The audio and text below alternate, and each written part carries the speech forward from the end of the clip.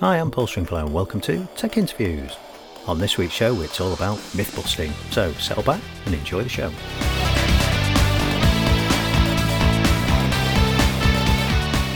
Welcome to this, a different episode of Tech Interviews, because this week I'm the guest, as I share a replay of my appearance alongside industry friends and fellow podcasters Chris Evans and Martin Glassborough on an excellent Storage Unpacked podcast.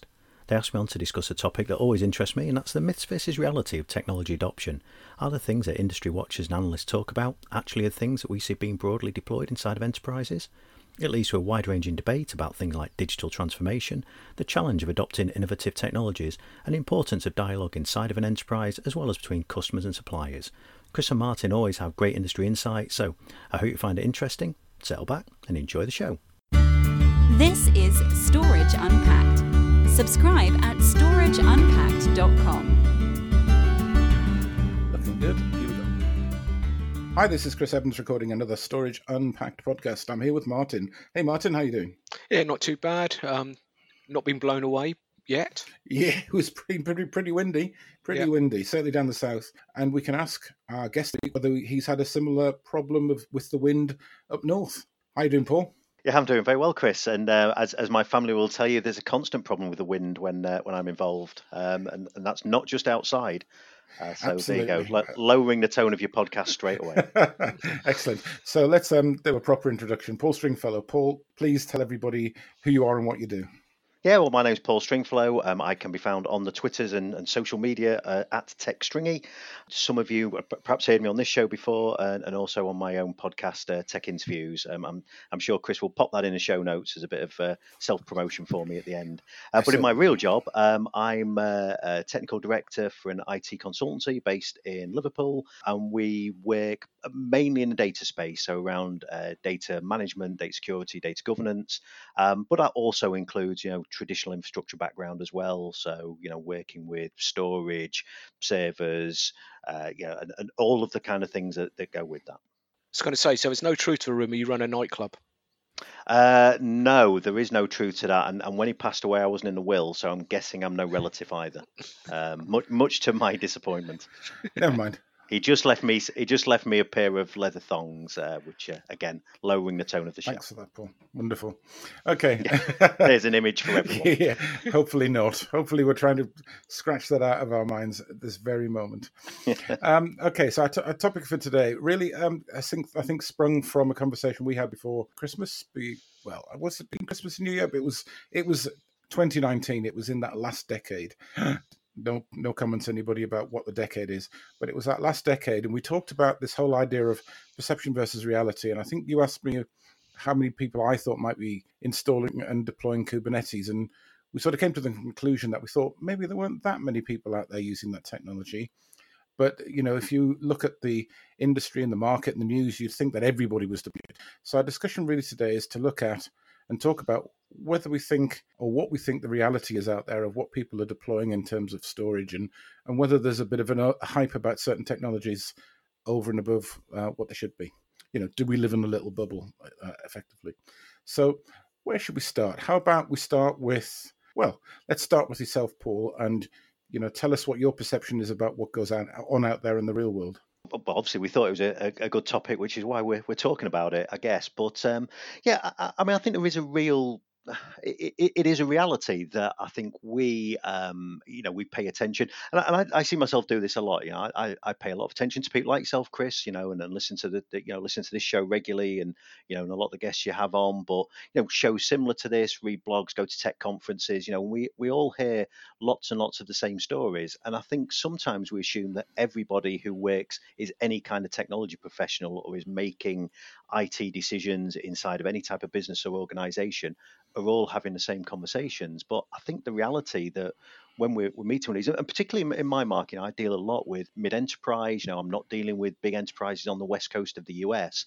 That for a lot of the conversations we have, it's often very much business as usual. I think there's certainly an element of people trying to look ahead. They're trying to think, what do I do next? What should I be doing with this cloud thing? Is that real? Should I be considering that? But for a lot of the cases, it is still very much, I've got all of this IT that I'm trying to look after, it's all very traditional, and I've got a budget that I'm working with, and I've got some business pressures and some outcomes that we've been asked to deliver. So I'm going to do those things. We're not having conversations necessarily about how do I digitally transform my entire organization, how do I utilize Kubernetes, which was kind of some of the starting point for a lot of this conversation. Not that there's anything wrong with that technology, but I think often what's happening perhaps in the west coast of the US, where these kind of born in the cloud companies are starting to use those kind of technologies in the way that they deliver all of their IT, is not necessarily spreading across the rest of the markets that we deal with. And I think a lot of those organizations I talk to particularly are still very much challenged by traditional IT problems, how to get the best out of what they're doing, how to keep those lights on, how to manage infrastructure and data better, all of those kind of areas, and not necessarily making some of the huge leaps that they think they are. And perhaps when we talk to them about those, we're shocked that they've either never heard of it, or it's just not something even in consideration for what they're doing. Yeah. So, Martin, how do you look at it? I mean, you have been like me. You've worked in different types of enterprises, and you still really, although you don't get your hands dirty in the same respects as we used to. You have people who do that for you, but you are still an end user in that sense, aren't you? Yeah, I am. So how do I say it? It's one of these things which the long tail never seems to go away in an enterprise. By the long tail, I say the legacy. So if you look in the enterprise, there'll still be very much traditional IT, traditional bare metal hosts talking to SANs, talking to traditional arrays with traditional LUNs. The change we're beginning to see is more common is those LUNs are it's more common for them to be flash SSD as opposed to spinning disk. But often, if you look at things, it's still done in a very traditional way. So there's a whole chunks of IT which you would argue are right for digital transformation, but trying to build any kind of business case is next to impossible for most companies. Why would I rewrite all these applications so they would run, say, for instance, in containers and move them to Kubernetes? Where's the business benefit? What's it going to allow me to do better? So, yeah, I think Paul's right. The adoption is a lot slower than sometimes we'd like to think on the bubble, and certainly in a small and medium enterprise, or even go smaller than that to small business. I don't think the adoption is anything like as fast as some people think. Okay, I'm going to stop you 1 second and ask you a question. And what do you mean by digital transformation? What does that term actually mean? What does it mean? I think it depends who you talk to, depends on which set of consultancies you talk to. It's about putting data at the heart of your company, making all your decisions based on the information you have about either by your processes, about your customers. So data driven, I think, is digital transformation as far as I'm concerned. Okay, Paul, so I'm going to ask you the same question, but I'm going to put a bit on that and as a spin on that and say, if we follow what Martin said, which say it's about the data, which makes complete sense. If you've got technology that works, then surely you don't need to go through any digital transformation because everything's working if the process is right. Yeah, and I think perhaps what Martin started off with actually is maybe the right answer anyway, is that it really depends a little bit. I think that idea of digital transformation sounds like such a big, all-encompassing word. It sounds like a huge project, but maybe it's a lot more straightforward than that. And I said there's something, just kind of wind back a little bit, that something Martin was saying earlier on actually about that idea of where people are still doing things very traditionally. So although they might be investing in a new technology, so maybe they're going all flash as opposed to spinning disk, but they're still presenting LUNs, or they're presenting NFS data stores up to VMware, or they're doing those kind of things. That's not really a transformation. That's just taking kind of, it's buying a new car, isn't it? I've not changed the way I drive. I've just bought a newer, shinier car that maybe goes faster and is a bit more efficient. And I think for a lot of organizations, that maybe is what they think of transformation at the moment. It's maybe I'm going down the HCI route. Maybe that's something that's huge and transformational. But often, even with things like that, I will look at that and think, well, is it really transformational, or is it just squeezing all your resources into a much smaller box? Is it really changing the way that I deliver technology, the way I deliver business outcomes?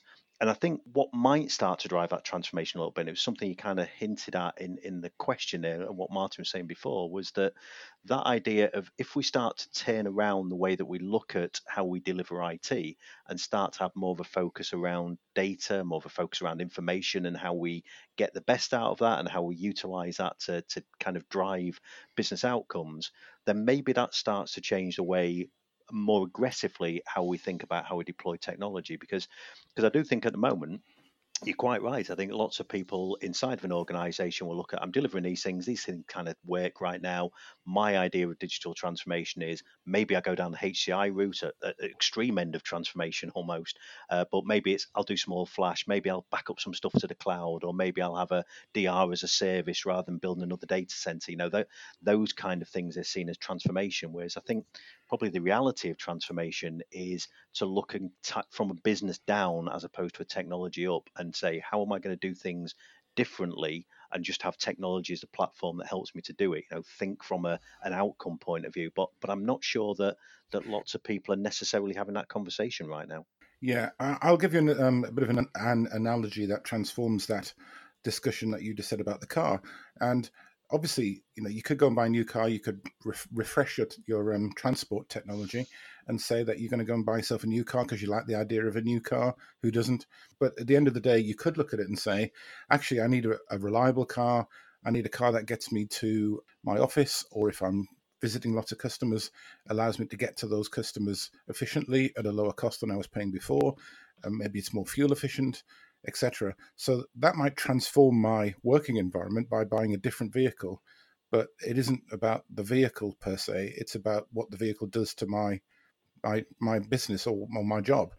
And I guess that's what we're trying to imply here, that you don't want to just be deploying technology for technology's sake. It needs to translate into a business benefit. And you use the example of HCI. I can see how people have put HCI in because they can look at it and say, okay, it means I can deploy people elsewhere. I have better increments in terms of cost. So you need to sort of frame it in those terms. And maybe that's very difficult for technicians to actually get their head around.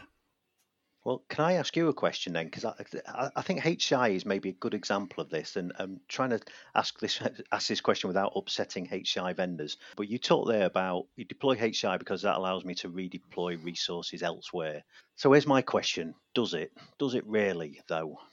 I was being polite. I mean, at the end of the day, nobody writes a business case where you say, and we'll be sacking half of the people that are in this company, or we'll be, letting them go, or we won't be re-employing anybody. Nobody says that because nobody who's going to write a business case that gets them sacked. So everybody always uses euphemisms that say, oh, yes, we could use them more effectively elsewhere. I mean, in reality, we know that's not the case. But if you look at large environments that are growing considerably, where next year you'll be twice as big, and the year after that you might be, 50% bigger again, you simply can't take more people on. So you just say, great, we just don't have to employ anybody else. What do you think, Martin? We hear this all the time. It's driving efficiency, driving effectiveness. Yeah, I'd never write a business case which suggested I got rid of half my team. That would be madness. It wouldn't fly. And with the growth as it is, you don't need to. You're always being asked to do more for the same. Very few people are growing their teams dramatically. So yeah, I think it's very true. I was just looking at something about digital transformation. Digital transformation may be important to companies, certainly at the SME size. So I was looking at a stat about the Standard & Poor 500. In 1958, corporations remained on that index for the average of 61 years. By 2011, it was 18 years. Today, companies are being replaced on the Standard & Poor approximately every 2 weeks. So technology is driving changes in the Standard & Poor 500. I imagine that's going throughout all companies are changing quickly. So to survive, you're going to have to change. But the reality is people don't seem to be changing. So I'm just wondering why that is. Okay, well, let's talk about the tech evaluation process and how we would change technology. So, Paul, you deal with people on a day-to-day basis. What's your approach for talking to customers about, changing their technology or trying to help them do something different? Yeah, I think actually that trying to help them to do something different is perhaps the key part of that. So I mean, in my introduction, I said what we do as a business, and as Gardner Systems, what we do is that we talk to our customers around their data, and our attempt is to try and get them to focus on that data data model as opposed to looking necessarily at infrastructure. So if I wind back 3 or 4 years, we could go and talk to we focus on data and storage, but if we're going to talk to a customer about refreshing some of their storage infrastructure, we might go through the door and say, well, come and have a look at vendor A, who we're representing at any given time, because we think that this is the best vendor on the market right now doing whatever they're doing. It doesn't really matter who those vendors are. And that customer may turn around and say one of two things. They may say, yes, I'm interested because I've got a project to replace my part of my infrastructure, my storage infrastructure. Or they might turn around and say, no, because actually I know you like vendor A, but we like vendor B, and we're going to stay with vendor B. And that kind of ends that conversation there. That's not a conversation that's talking about a wider business challenge. So I think one of the things that we learned probably 4 or 5 years ago was that we started to do some work around this kind of data governance, data security space. And what that allowed us to do was to have a very different conversation around looking at challenges that businesses had around how they managed and secured and drove compliance across their data. And I remember actually listening to something yourself and Martin did probably 12, 18 months ago, where I think Martin had perhaps been through a similar process of trying to get under control and under management this huge amount of never-ending, never-growing amounts of data that an organization can create.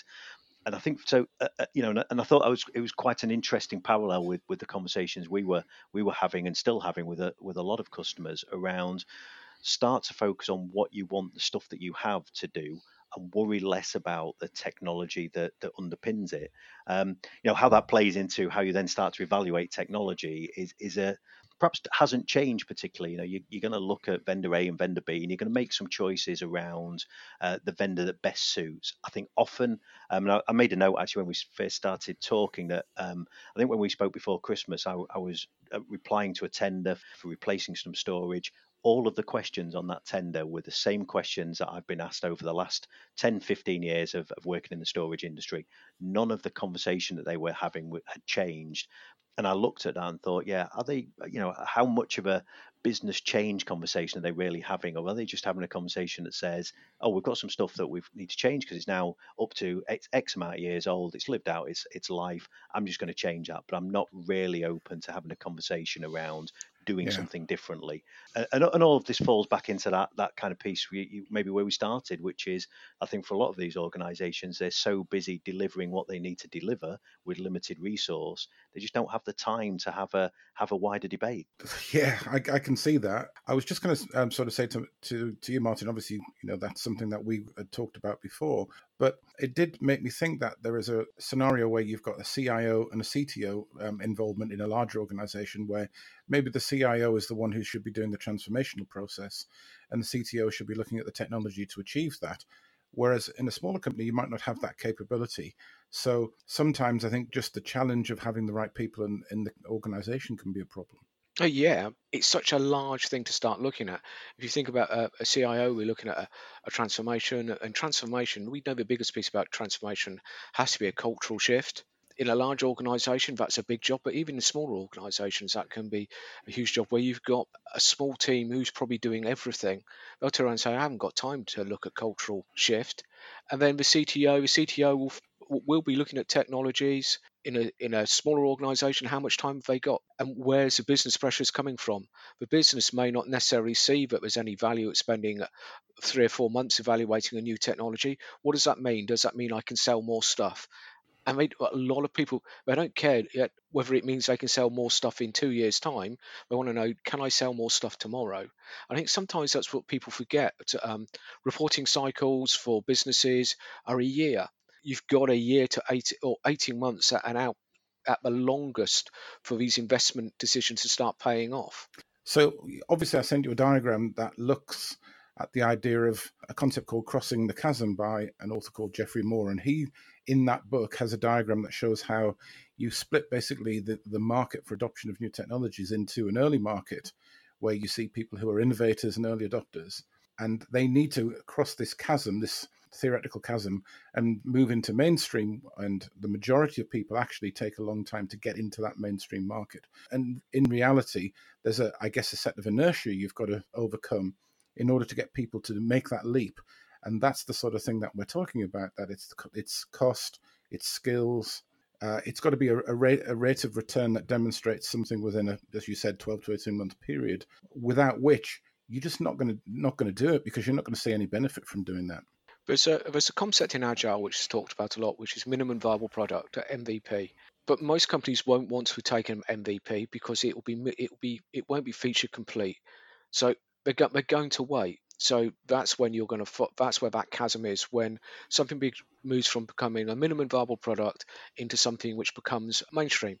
So because with an MVP, you're probably going to end up changing processes, procedures.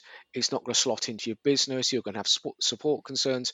It's like the old joke: nobody ever takes a .0 of a product. So you never take, well, driven from Windows, you never would have installed Windows 3.0. You'd wait for Windows 3.11. You never take a 1.0, 2.0 product. You're always going to wait for version 3. Well, if you're saying you are. So that's what we got, and it's almost become something which is it's a rule now in IT. Don't accept the first one, don't accept the second one, third one, start to look at it. Yeah, I think Microsoft basically, as you said, with Windows, that was a Microsoft thing, that you never touched any Microsoft product until it got to version 3. I think that side of it is really interesting, that unless you've got a real burning problem that can't be solved any other way, you're really going to look at technology and decide to take that at a certain point. Now, one thing that does come out of this, I think that's really interesting, is, and this is a conversation I had with on another podcast, and that was talking about this idea of day 2. I don't know whether you see this at all, Paul, but the idea of day 2 being you have a technology and you look at it and go, yeah, this is great. This, does whatever it does. And then day 2 is really about, well, how on earth does it now fit in my environment? So, if you're talking to your customers, how much of your time would you spend looking at training, looking at skills, looking at operational process and how it fits in or breaks all of those things? That, I'm guessing, that's for you is as much a problem as the technology is.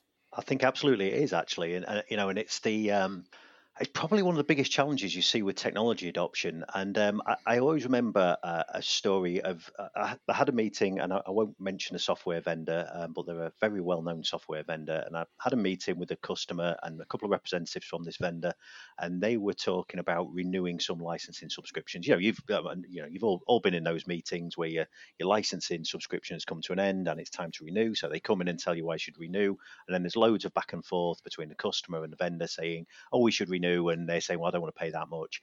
What always struck me about that meeting, and I think it's a continual problem, was actually I was thinking, well, but where as a vendor have you been in the last 2 years? Why haven't you been into the customer all the time saying, are you getting value from this? Do you know that you can do this with this piece of software? Do you know that we can help you do this better? And then when you have that conversation at the end of the subscription period, actually the conversation is about, how much is it? Great, I need to pay that because this software or this service is worth X times that to my business. And I think that still often lacks. And it was interesting where you were talking before about where people make these buying decisions and actually waiting for things to become the norm, because I think that is absolutely true, that people wait for, so that they're not going to be the ones that take the risk. When they what we see as kind of new and evolving technology today, they're going to buy in 5 years' time because that's the only choice. That's the way this stuff works. But I still think you see on a very regular basis that technology gets deployed in an organization. You go back 12 months later, you're having a review, and they're saying, "Oh, we've never really used it," because they've never thought about the investment in training, in understanding, and it probably is a fundamental problem that right at the start, they've never really understood what they wanted that solution to deliver for their business. They never thought of it from an outcome point of view. They looked at it as a technology point of view. And I don't know whether Martin sees this as well, or yourself, Chris, that perhaps still too many of those technology buying decisions are being made by the technology team. It's the IT manager making that decision. They're not having that kind of wider business conversation that says, what are we trying to achieve? Let's find some technology to help you to do that. So I think you're absolutely right. It's a huge problem still that people are making these technology investments, and then 12 months down the line, they're looking back and thinking, what did I do that for? I'm not even sure why I spent that money. Yeah, I'll let you answer in a second, Martin, but just for me as a consultant, when I did that sort of work, any of the projects I've been involved in for companies, we would have sat down at the very beginning and said, here's what we're looking to achieve. Here's what we're looking to be the result at the end of the actual piece of work, the improvement or the benefit or whatever. And we would agree a process by which we measured it. So that might be that our unit cost had gone down, or people had become more efficient, or the provisioning process for the storage had been improved, or the delivery to the business meant they got their turnaround in minutes instead of hours or days. Whatever it was, we would measure it, and we would have an agreement about how we would do that across the lifetime of the project. So when we came to the end of it, we could demonstrate it. And part of the reason we did that is because that helped us get second business. Because we could go in and go, remember that project we came in with you last time? You remember what return we got on it? Well, we'd like to try and see if we can get some more business out of you. And if you could demonstrate that, that was really good. Okay, so in our experience, the only time you see a vendor, especially software vendors, is at license renewal time, which is really frustrating because obviously the license costs have never gone down; they've always gone up. So there's this to and fro between the customer and the vendor. The vendor will start discussing about features which was in the product which they haven't necessarily told you about, or features which you never wanted to use. So it all becomes very contentious very quickly. It's not a great place for anybody to be. So if there are any vendors out there with sales teams out there, your job is not just as a salesman. You need to be an account manager. An account manager means checking in with your customer, large and small, at least once a quarter. If it's a large complex project, just come and talk to us. You'll find at least people buy from people. So at least be a familiar face. Don't just turn up and say, well, by the way, here's your next £500,000 bill, which happens far too often in the software industry. Yeah, agreed. I mean, just to maybe just to add something to that as well, and I think from the other side of the fence, I think sometimes there has to be, if I'm looking at this and I'm working with a customer or business, whatever size they might be, I think the only way that we can give them a really good service is to know them in the way that Martin's just describing. I think, you've got to take the time to get to understand them as a business, understand the nuance of what they're trying to do, because if you don't understand those things, how on earth are you supposed to provide the right kind of services, the right kind of solutions to business problems? Because you probably never know what those business problems are. I mean, I think the only thing I would say, and it often depends very much on the organization, is sometimes organizations need to be prepared to go the other way as well. Because I think often that I've come across situations where you want to exactly have that conversation, or you want to invite somebody to attend a webinar, or you feel there's a conference they should go to because it'll have some value to them. And often I think it's very easy for organizations or people within IT in any kind of business to turn around and say, yeah, but my to-do list is way too big and that wouldn't be a great use of my time. And they're not often taking it seriously enough to invest in the technology they've invested in. And I'd say it's not the same for all organizations, not trying to say everybody's the same, of course they're not, but it is a problem I come across quite a lot, that those organizations or people, the IT teams in many a business aren't necessarily keen to invest the other way because they're just busy keeping stuff running. And I get it, but I feel that's a challenge in itself as well. I think you're right. And I know from our perspective, when we bought our first house, and the worst possible agents you could ever deal with, estate agents, we found that we had one guy who he had a really good idea of what we were interested in, but we were having to travel every time we were looking at properties. So it was about an hour's journey each way to get to look at particular properties. And he rang us up one day and said, something's come on the market. It's literally not been seen by anybody else. I know this is what you're looking for. And it was a midweek. And we're like, but 2-hour journey to come up and see it and come back minimum. It really needs to be worthwhile. And he said to us, look, I know what you're looking for. This is absolutely the thing that you really, really want. And if I'm wrong, I'll never talk to you again. And as it turned out, we got there, we looked at it, and it was exactly what we wanted, and that's what we bought. And I think if you've got that understanding of the needs of the business, then as a salesman, as an account manager, you should be understanding those requirements to be able to have that sort of conversation without it always seeming like a big sell all the time.